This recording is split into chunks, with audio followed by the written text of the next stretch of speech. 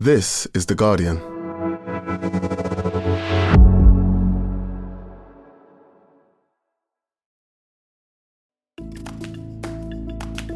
Today, from north to south, 2 English by-elections, what they may tell us about the state of British politics, and Boris Johnson's beleaguered government.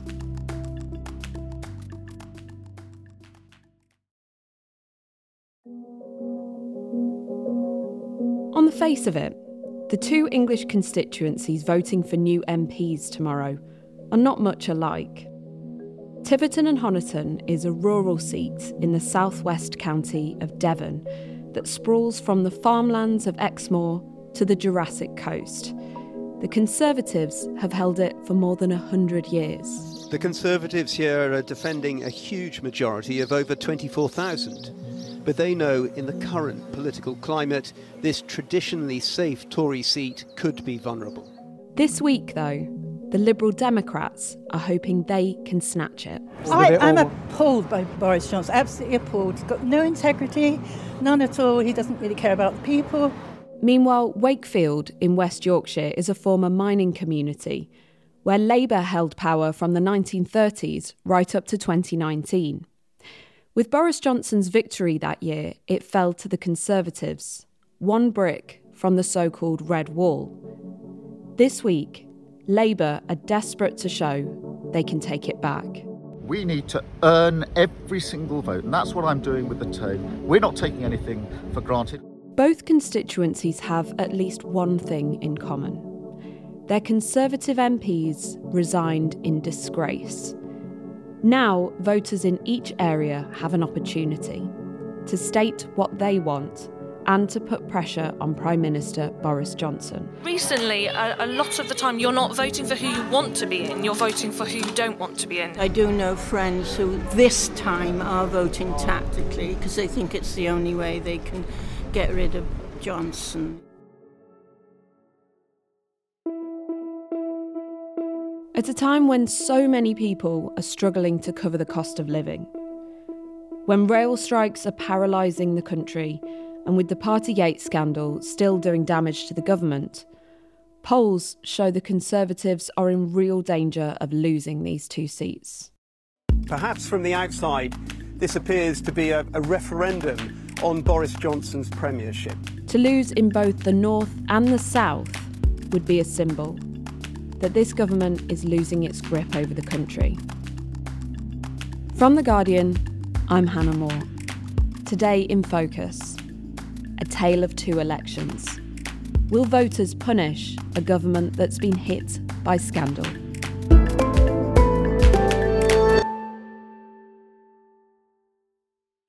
Helen Pidd, you're The Guardian's North of England editor. Can you tell me, why is there a by-election happening in Wakefield in West Yorkshire? The by-election was triggered in April following the resignation of the sitting Tory MP Imran Ahmad Khan, who had been convicted of sexually assaulting a 15-year-old boy back in 2008. The victim said he'd felt scared and vulnerable as Khan forced him to drink, watch pornography, and then attacked him. The boy and his family decided they didn't want to pursue the prosecution. But then the complainant, in 2019, when he saw that Imran Ahmad Khan, his abuser, was standing for Parliament for the Conservatives in Wakefield, he told the court that he rang up the Conservative Party and said, hang on a minute, that guy abused me, gave him details, and he said he was sort of fobbed off, essentially. It took 2.5 years for the case to actually reach court. He was convicted in April this year and sentenced in May to 18 months in prison. The MP, Imran Khan, already had his bags packed as he was in court earlier today, and as you say, he was sentenced to 18 months in prison. Any word for your victim, Mr. Khan? Are you going to resign, Mr. Khan? And do you know, how did people in Wakefield respond when their MP was found guilty of that? I think people were pretty disgusted, but they'd been frustrated for about a year beforehand because after his arrest, he was forced to stand down as a Tory MP, so he had the whip removed from him. He was sitting as an independent MP, but they all just said that he was completely absent. He wasn't doing any casework, so they felt unrepresented for a long time. So the people in Wakefield now have had this long spell of feeling that their concerns, their queries are not being properly dealt with by anybody. You report from Wakefield a fair bit. Can you give us a sense of what it's like as a place? Yeah, so Wakefield is a classic red wall constituency. Although Wakefield is officially a city, because it's got a cathedral, it feels like a big town. It used to be a major coal mining area. It's got a rugby league team. It's the kind of place where people are a bit more into rugby league than they are football. It's culturally quite rich. It's got the Hepworth Art Gallery in the constituency. It's neither sort of desperately poor nor affluent. It's a kind of average place, really. In some other ways, it's not classic red wall. It's not one of those places where the Labour vote used to be kind of weighed because it was so massive. If you look back at the majorities Labour's had over the past 20 years, sometimes they got as low as about 1,500, never got above 6,000-7,000. So it's been fairly marginal for a long time, and there has been a sort of undercurrent of Tory sentiment for a long time, which obviously reached its head in 2019 when the Conservatives won. This has been an absolute shock for the people of Wakefield, not least, of course, for Mary Creagh, who was the Labour MP until, of course, recently. And last night, she lost her seat in dramatic style, being beaten by the Conservatives. The Conservative candidate, Imran Khan, is now the new MP for Wakefield. How desperate do you think Labour are to win back this seat? Labour is desperate to win this seat. I think Labour knows full well that if they can't win Wakefield, a seat where the last Tory MP is now in prison after being found guilty of sexually assaulting a 15-year-old boy, then all hope really is lost.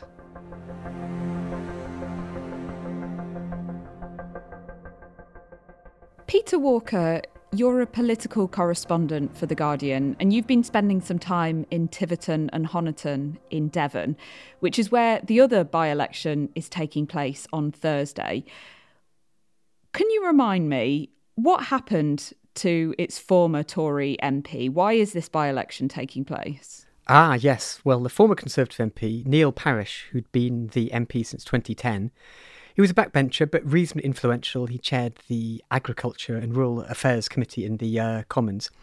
He resigned after admitting watching pornography twice on his mobile phone in a House of Commons. I'm not going to defend it. I'm also not going to defend what I did. What I did was absolutely, totally wrong. And there was this famous explanation where he said the first time he watched it, he was looking for something connected to tractors, which prompted a lot of kind of speculation about what sort of Google search would bring that up. But then the second time he said he deliberately did it, he was very sorry. And he stepped down. So suddenly there was this very, very safe, or previously safe, Conservative seat, but where they had to try and defend it in not the easiest of circumstances. Peter, I last spoke to you when Boris Johnson was facing a vote of confidence from his MPs, which he won by a fairly narrow margin.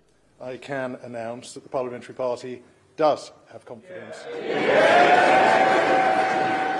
Of course, he stayed on as Prime Minister, but he's got a lot of work to do to convince voters and the sceptics in his party that he's fit to lead. How important is it to him that the Conservatives win this by-election? I think it's pretty important. I mean, the Wakefield by-election, I think a loss is already priced in, certainly amongst Conservative MPs. Tiverton and Honiton, I mean, I think a lot of them secretly expect that the Liberal Democrats are going to win, even though, it's going to be very, very close. So it would be certainly another kind of hammer blow. It wouldn't necessarily be a terminal one, but it would be another piece of the brick wall being pulled out. Hiya. I'm a journalist from The Guardian newspaper. We're doing a story about the Wakefield by-election next week. Are you guys from Wakefield? Helen, you've just come back from Wakefield. Do you mind if I ask you who you might be voting for? What you make of? Can you tell me about your trip? Where did you start? So I started in the south of the constituency. It was a beautiful sunny day, so I thought, well, I'll go and see who's in the park. Before I went to Wakefield this time, obviously I'd seen the polls, which had suggested Labour was going to have a stonking 20-point lead over the Conservatives. And I've been to other places in the north of England recently, Rishi Sunak's constituency in Richmond, Bury North, which is the most marginal Tory constituency, and found real anger at the Conservatives. Nothing, absolutely nothing would surprise me that this government gets away with, well, maybe not murder, but it gets away with an enormous amount. that just didn't seem to be present in Wakefield, actually. And a lot of people I was talking to, when I'd ask them about the by-election, they'd kind of roll their eyes, complain about all of the trees that had been felled to make the leaflets that were kind of littering their doorway. And then they would often say, oh, well, Boris always done these terrible things, and Partygate this, Partygate that, we can't trust them. And then they would say, oh, but I'm still voting for the Conservatives. I don't believe in any of the politicians around at the minute. They all talk a good shop, but in the end of the day, it doesn't seem to be working. I see Boris at the head. Yeah, he's made some mistakes. He's been pretty dreadful in parts, but on the big picture, he's done good stuff. So I feel like Boris Johnson has handled COVID well, and also the way he's handled exams for us students, that's been really good as well. I feel like nowadays loads of people are focused on the older generation, and during COVID loads of people just thought about them and not us and how our education was impacted.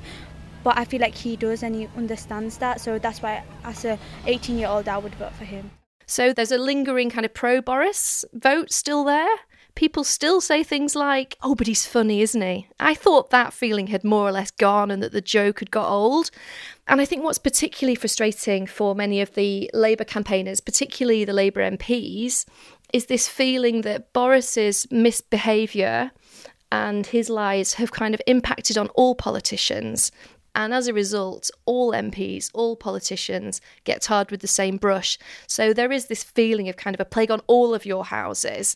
And what about Keir Starmer? What did people say about him? Oh man, Keir Starmer, he's just not cutting through at all. And this is one of the uniting things. People I was talking to, people who are voting Labour or Tory, they'd kind of wrinkle their noses when I said, what do you think of Keir Starmer? Well, A, if they'd heard of him, so that is not a given. Wow, really? Yeah, still, almost 2.5 years into Keir Starmer's leadership.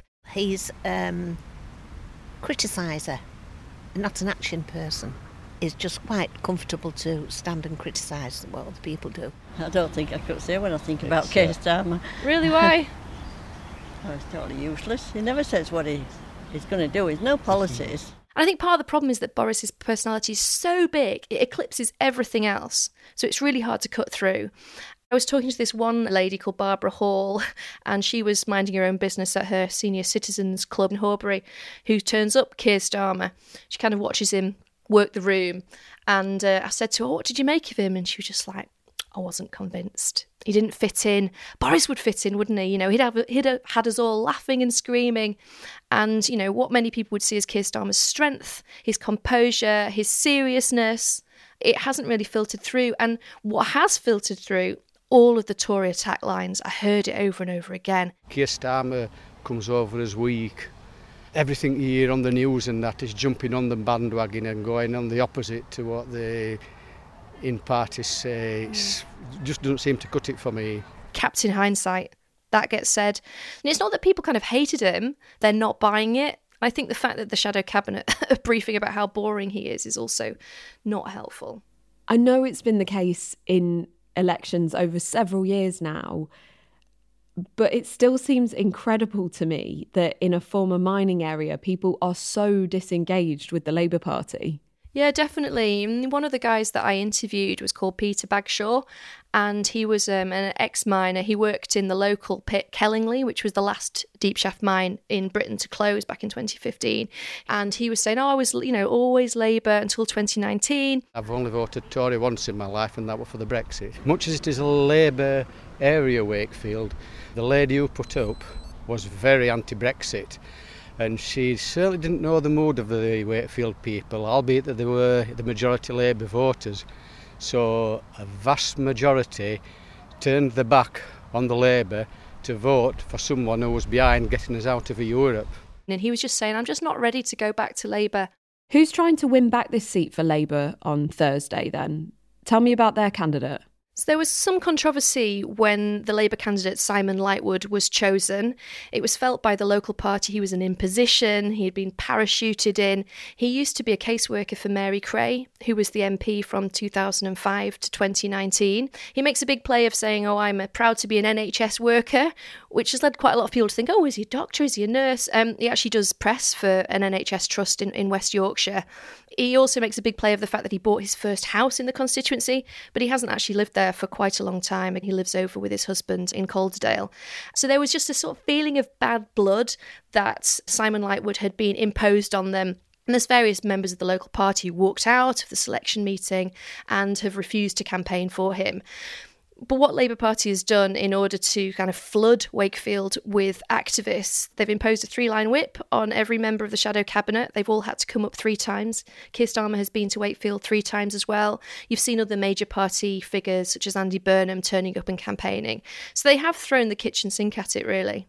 And what about the candidate the Tories are putting up this time? So the Conservative candidate standing in the by-election is called Nadeem Ahmed. He's a former teacher who's been a councillor for the Conservative Party in Wakefield for a while. He was, until last year, the Tory group leader, but he got ousted in a vote of no confidence. He's kind of a nice, unassuming guy. I spoke to him a couple of weeks ago after Imran Ahmed Khan's conviction, and he said to me, I'm a Guardian reader. This is exciting to be talking to the Guardian. And you don't often hear that from a potential Tory candidate. His big play in this by-election is that he is the local candidate, although it actually emerged on the weekend he lives in the neighbouring constituency rather than Wakefield itself.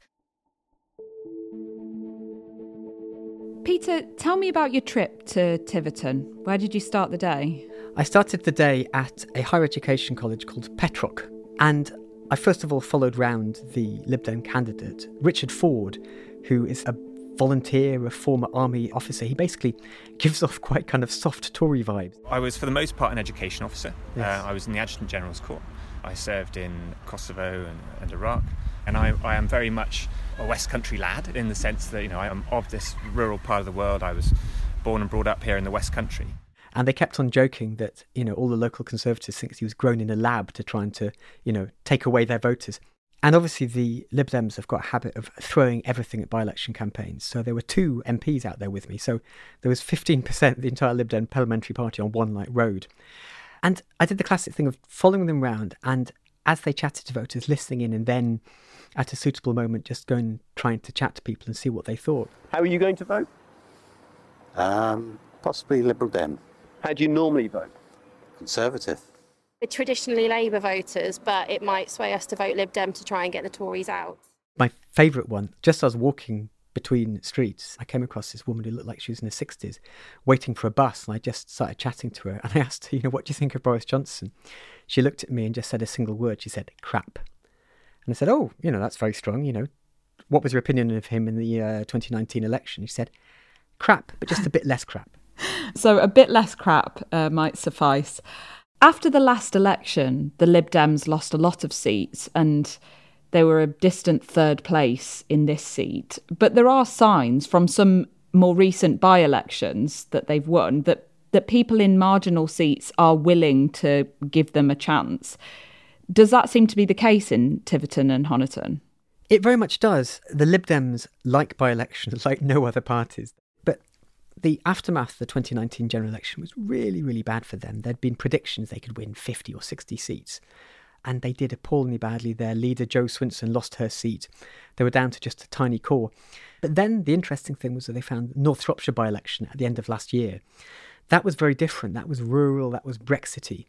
But it was this same basic feeling of a previously very safe Conservative seat where people just felt they'd be taken for granted. And that's a phrase that comes up again and again, taken for granted. And it's the sort of thing that basically, for the Lib Dems, the longer Boris Johnson stays as PM, the better they feel that they're going to do. Who's the Conservative candidate now? It is a local teacher called Helen Herford, and she's been active in Conservative politics for a while. The problem is that the National Party has got so many questions to answer too. There's so many contentious kind of wedge issues going on. So there's obviously Boris Johnson, the parties, the confidence vote against him, the fact that 41% of his own MPs don't want him to be in power currently, and things like the Rwanda deportation scheme, the Northern Ireland Protocol. There's a lot of very difficult stuff, but more generally, the Conservatives in the last year or so have been trying to defend safe seats by basically having this slightly bunker mentality. So also in the North Shropshire by-election, and then before that, about a year ago, in the Chesham and Amersham by-election, which was the first recent big Lib Dem win, the Tory candidates were nowhere to be seen. And Labour have, of course, got a candidate running as well. How much effort do they seem to be putting into trying to win this seat? It's pretty clear that certainly Labour HQ is focusing on Wakefield massively, and that's where they're tending to send people, and they're putting as much effort as they possibly can there. They've had various shadow ministers coming down, but more the slightly less well-known ones or the more local shadow ministers. And I've talked to various Labour councillors and also the Labour candidate Liz Pole, and she very, very strongly argues that they're going to do better than people think. One issue that's really important in this by-election, as well as in the Wakefield one, is the cost of living and how each party proposes it'll help people. What did the voters in Tiverton who you spoke to say about that? It kind of all came back into this general idea of a constituency and an area that feels like it's been taken for granted. The idea that the Conservatives have won there for so long that when they have a general election, they have to fight 650 seats. They don't really necessarily bother putting that much effort into one they think they're going to win anyway. And rural seats like that have got quite a lot of poverty in them, and rural poverty is quite tricky to address. It's often harder to see. One mother with young kids I was talking to was saying there was nowhere for young kids to go. And it's this whole general austerity malaise that's been a problem since 2010. I actually volunteer for the Honiton Food Save, and we give out free food to the community, and that helps out our family a lot, and it helps out a lot of other families in Honiton too. There's also a kind of real worry about health-related things like ambulance services. This is something the Lib Dems are fighting on a lot. The fact there's fewer GPs, people complain if you do call an ambulance, it can take a really long time to come. The NHS-funded and government-funded things are being cut more, and it's up to the local people and the local communities to make up for all of that, really. So it's the sort of stuff which builds up over years, and even if you're a Conservative candidate, even if you're the best in the world, it's kind of quite difficult to battle against this sense that an area hasn't really been thought about properly for quite a long time. Ed Davey, the leader of the Liberal Democrats, has accused Boris Johnson of hiding from people in Tiverton and Honiton, saying that he's not talking to ordinary people and that no one seems to know where he is. What do people there think of Boris Johnson? It's fair to say that they're not incredibly enamoured of him. There are some people who are willing to give him another go. There is a lot of support for Boris, but there is a lot of people that don't want him in. They want a change. They're all liars. You can't trust them. They're unbelievable. I mean, this is not good for Boris Johnson, but it's also not necessarily great for Labour and to an extent the Lib Dems. A lot of the stuff that reflects badly on Johnson sometimes then spills out into this general sense of politics isn't great at the moment, things aren't very good. The worry is, I think, for Boris Johnson's minders, is that if he was to do a walkabout around the town, he'd probably be booed. Coming up, could this week's results mean a new challenge to Boris Johnson's leadership?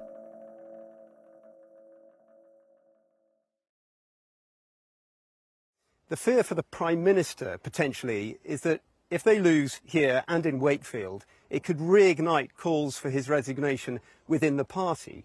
Conversely, if, contrary to the prevailing narrative, they manage to hold on here, then that's going to be fascinating to see how it might be used in the context of Westminster's power struggles. Helen, I know you're going back to Wakefield tomorrow for the count. Which way do you think it's going to go? I don't think this is going to be a landslide. I think the polls are wrong. I think it's going to be narrower than a 20-point lead. I think Labour are probably still going to win, and I've spoken to a lot of MPs who've been canvassing there, much more than me, just dropping in for a day, who say, no, I think we will win, but I think it's going to be quite close. And of course Labour needs to win, and if they don't win this by-election, then it poses massive questions, not just for the leadership, but also the kind of future of the party if they can't win back a seat like Wakefield. Peter, as you got on the train home that evening after your day in Tiverton and Honiton, what were you thinking about? What from the day had really stayed on your mind? What struck me was the fact that it didn't look like it was a slam dunk Lib Dem win. There was a bit of a narrative, given the North Shropshire result, when Tiverton and Honiton was called. People were kind of thinking, well, this is exactly the same. It's a rural Brexity seat. The incumbent Tory MPs had to leave under slightly murky circumstances. Surely they're going to win. The thing that also struck me was the fact that this is a place where Neil Parish had a majority of over 24,000. I mean, that is massive. And if, hypothetically, on June 23rd, the Conservative win by 1,000 or even 2,000 votes, that will be portrayed as, a massive boost for Boris Johnson. The winning Johnson is back. But the fact that they're clinging on for dear life in seats which should be amongst their safest doesn't really bode well for, the future of the government. And I think there's a lot of Conservative MPs who will be thinking, well, if the would-be successor to Neil Parish can lose their seat, then I'm going to. So they're not just facing this Labour threat, they're facing this kind of pincer movement that Labour are coming back in places like Wakefield and in the North and Midlands. It remains to be seen quite how much. But at the same time, in this other kind of swathe of seats, whether it's commuter belt seats around London or whether it's in the southwest of England where the Lib Dems have had a presence for quite a long time, the Lib Dems are doing another squeeze. And that's almost the problem for Boris Johnson, that if enough of his MPs believe that under him they're going to lose their seats, then they might well do something about it. I know I ask you this every time I speak to you, Peter, and you know what it's going to be.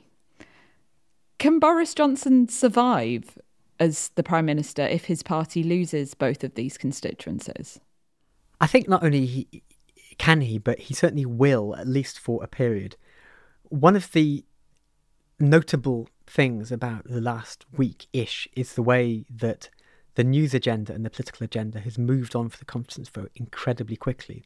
When Theresa May won hers by a slightly better margin than Boris Johnson near the end of 2018, that kind of sense of the sword of Damocles hanging over her was a kind of constant from then on until about 6 months later when she announced that she was going to quit. And that was in part this whole issue of her having a coherent block of Brexit Tories against her and the fact that she didn't have a majority in the Commons, whereas Boris Johnson won a majority of 80, is now down to about 78, and obviously if he loses these seats it'll go down even more. But that's still quite a lot to play with. He's not going to suddenly start losing lots of Commons votes, and I'm not sure 2 by-election losses would be enough. But I think what it would do would punt the unhappiness forward to the autumn, where the Cross-Party Commons Privileges Committee is due to report back on their finding on whether Johnson deliberately misled Parliament when he claimed, either there were no parties or he didn't know anything about parties. And that seems like the crunch point. Certainly if the committee says, yes, it's clear he misled Parliament, there will be a massive push for him to go. But no one can really tell. Things can change really quickly. He might be gone in 3 weeks. He might still be here in 18 months. Peter, thank you very much. Thank you. That was Helen Pidd and Peter Walker. You can follow their reporting from both by-elections at theguardian.com. And for more on this week's by-elections, do listen to Politics Weekly UK with John Harris. This episode was produced by Eva Krysiak. Sound design was by Solomon King. The executive producers are Elizabeth Cassin and Phil Maynard. We'll be back tomorrow. This is The Guardian.